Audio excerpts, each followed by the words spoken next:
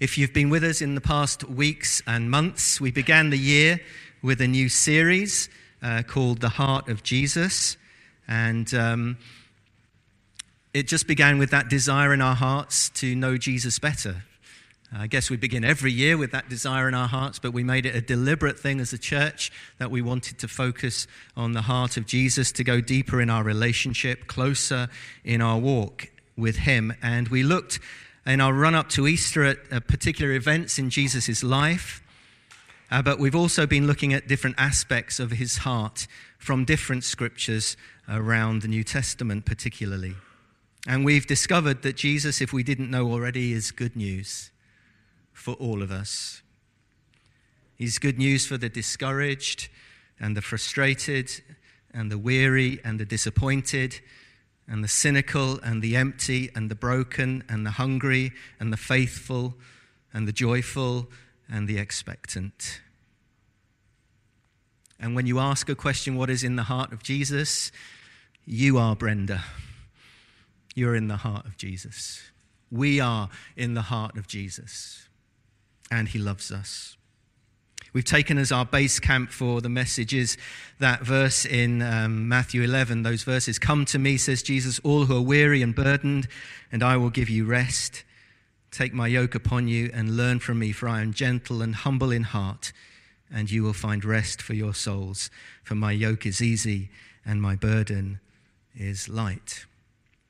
So today, I want to focus on the Father's heart and the heart of Jesus. Last week, I looked at the Holy Spirit and the heart of Jesus.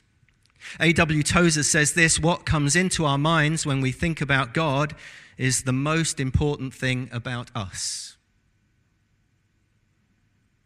So in this series, we've been looking at the heart of Jesus, and the heart of Jesus is the heart of God. So we're going to look at the Father's heart today. Jesus came to reveal one name of God above all, and that is Abba. Now, there are many names for God in the Old Testament, names the Jews would be familiar with. There would be from Genesis 1, Elohim, he's the creator. So Elohim said, let there be light, and there was light. Elohim said. Genesis 2, Yahweh, Lord God, covenant-keeping God. After he created mankind, he's a God of covenant. To Abraham, he reveals himself as God Almighty, El Shaddai. To Moses at the burning bush, I am who I am. Other names in the Old Testament, Jehovah Jireh, the Lord our provider, Jehovah Rapha, the Lord our healer. And we know the supreme revelation of God to us is Jesus, because he puts edges on God. I'm so short-sighted that if I took my glasses off, you would be all a complete blur to me. You are. I put my glasses on and you all have edges and beautiful faces. And Jesus comes to reveal God with edges and his face and his love and his grace. But the greatest name that Jesus comes to reveal about God to us is Abba. Jesus comes to reveal the heart of the Father for us. I didn't know I had a heavenly Father until I met Jesus. And we notice that in the New Testament, often that word is left in the Aramaic, untranslated, because most of the New Testament, as you know, is written in Greek. And the word for Father is pater. But often it's left through the inspiration of the Holy Spirit as Abba. And we've prayed that prayer together, the prayer of the disciples that Jesus taught. Jesus didn't say, when you pray, say Elohim. He didn't say, when you pray, say El Shaddai. He didn't say, when you pray, say Yahweh. and all would be right and good and true. And we can pray in those names. But he said, when you pray, you say, Abba, Father. Paul writes in Romans chapter 8, verses 14 to 17. For those who are led by the Spirit of God are children of God. The Spirit you received does not make you slaves, so that you live in fear again. Rather, the Spirit you received brought about your adoption to sonship. By him we cry, Abba, Father. The Spirit himself testifies with our spirit that we are God's children. Now, if we are children, then we are heirs, heirs of God and co-heirs with Christ, if indeed we share in the sufferings, in order that we may also share in his glory. No matter how old you are, you will always be a child. I know that as I speak to my parents every week. I sometimes wonder if they think I'm 56. In their eyes, I will always be a child. Their baby. Jesus wants us to know that we are children of God with a heavenly Father.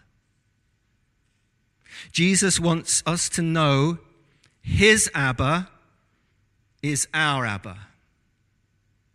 The Holy Spirit wants us to know that the Father is our Father, Abba.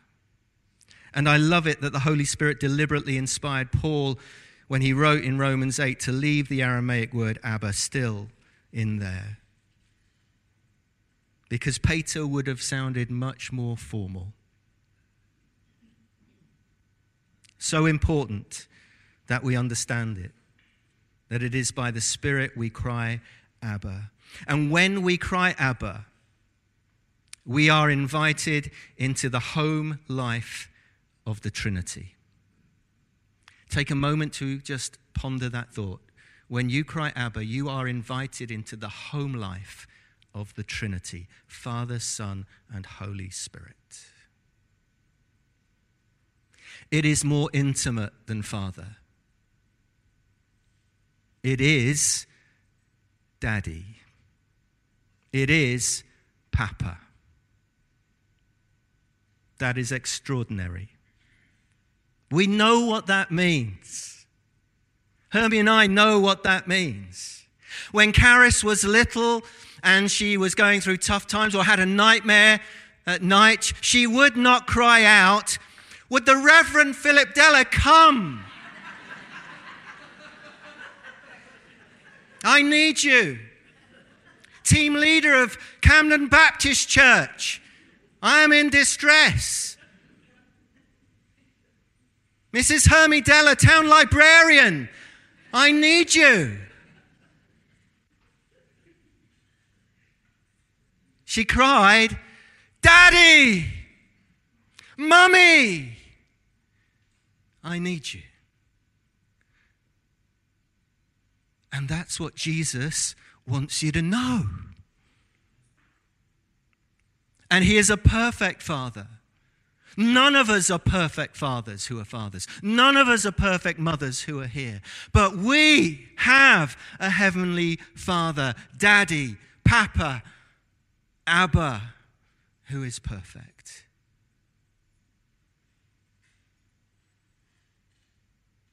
It is the intimate name that Jesus came to reveal to us.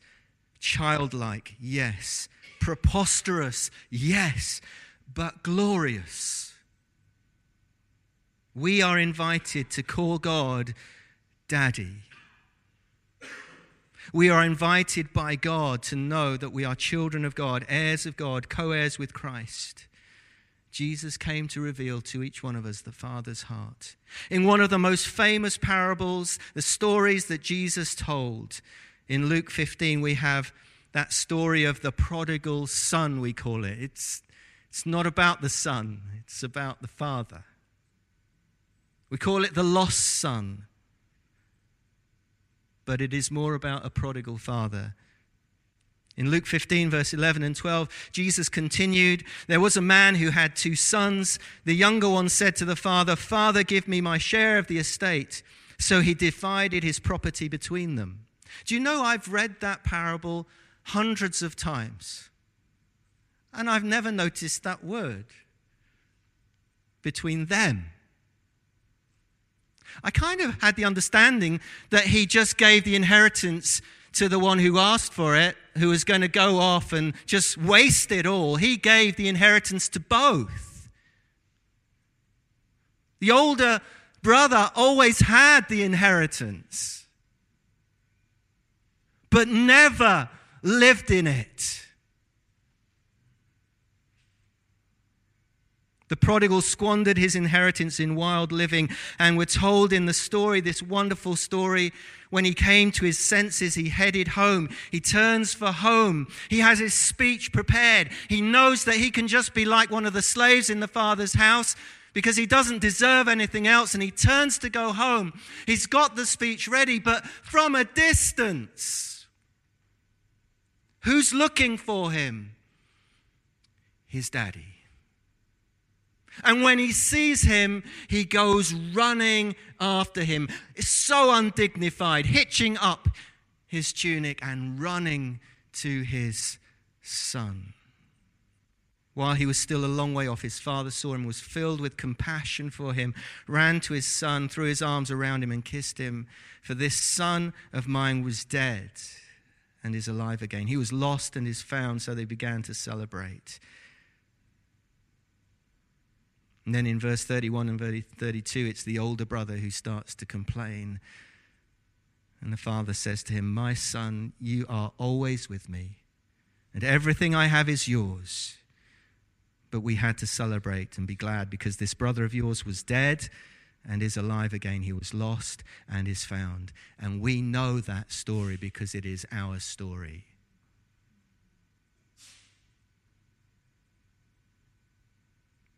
And our cry for God, whenever it came, was drowned out for his cry for us. You think you shout loudly at God, he blesses you. He is speaking over your life. He loves you. He knows you. The prodigal father, the one who lavishes and squanders his love on you. We are unconditionally loved. Psychologists tell us that if children know that they are unconditionally loved, they will cope better with the challenges of life. One of the things that I experienced when we have a prison ministry here in the church, I had the privilege of doing some Alpha courses in the prison, and the one thing that just struck me of all the people who came to the Alpha course, well, there were a number of things that struck me.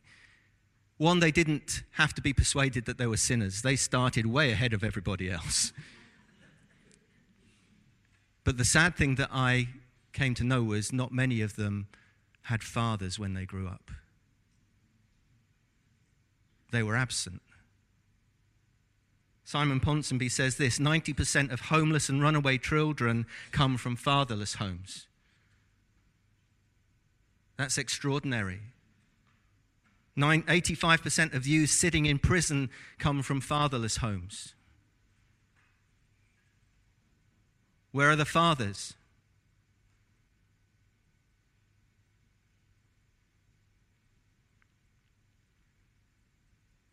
There is a generation longing for a father. But I know this, there is a father longing for a generation.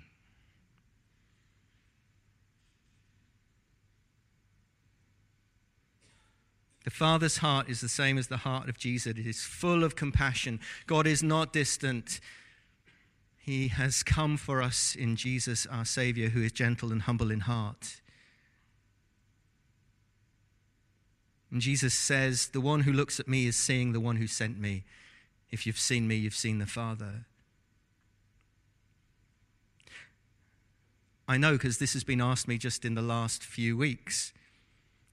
How could the Father, if he is so loving, allow his Son to go through the suffering he did?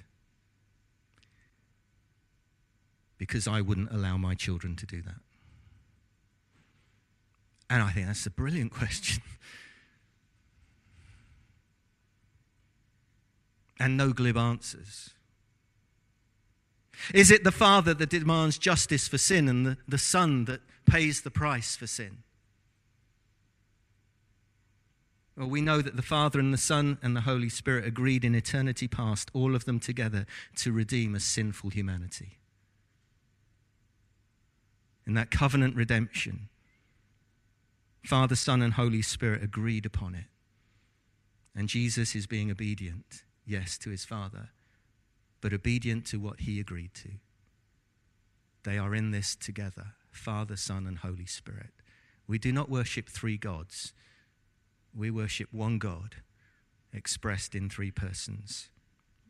2 Corinthians 1 verse 2 and 3 says, "Grace and peace to you from God our Father and the Lord Jesus Christ.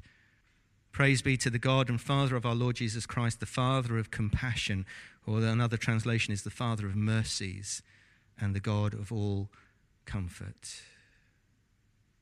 For God so loved the world that he gave his one and only Son. In John 14, verse 8, one of the disciples, Philip, asks Jesus, "Lord, show us the Father." And Jesus says, "Whoever has seen me has seen the Father." Jesus is the image of the invisible God. In Jesus, we see heaven's eternal heart walking in time and space. And as we consider the Father's heart this morning, we remember that he is the Father of mercies and compassions.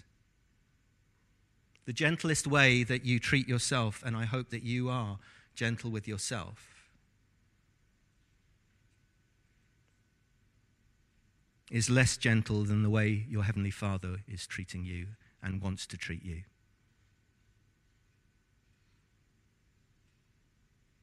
Jesus says in John 16, verse 27, "The Father himself loves you." So when you say Abba, and we're going to say it in worship together as we come together to express our love for God afresh, to experience his love afresh, we are invited into the home life of Jesus.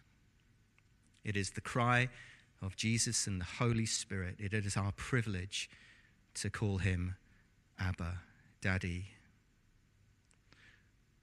So do you know him as your Abba? Do you know that you are his child? Do you know you are loved? That you are heirs to the kingdom of God and co-heirs with Christ? Let the Lord, who wants to affirm it in you today, testify to your spirit. I want you to become a child again today. We all get so grown up. We need to become children again. I read a funny statistic this week. Children laugh about 150 times a day. That's one for you. Those of you who just laughed at that. Adults apparently 5 times a day. So you're doing well. Twice already this morning. That says something, doesn't it? We get so serious. Become a child again today. Come to the heart of God. Come to the heart of the Father, the Lord Jesus, and the Holy Spirit. Amen. Sally and the band, if you can come. We're going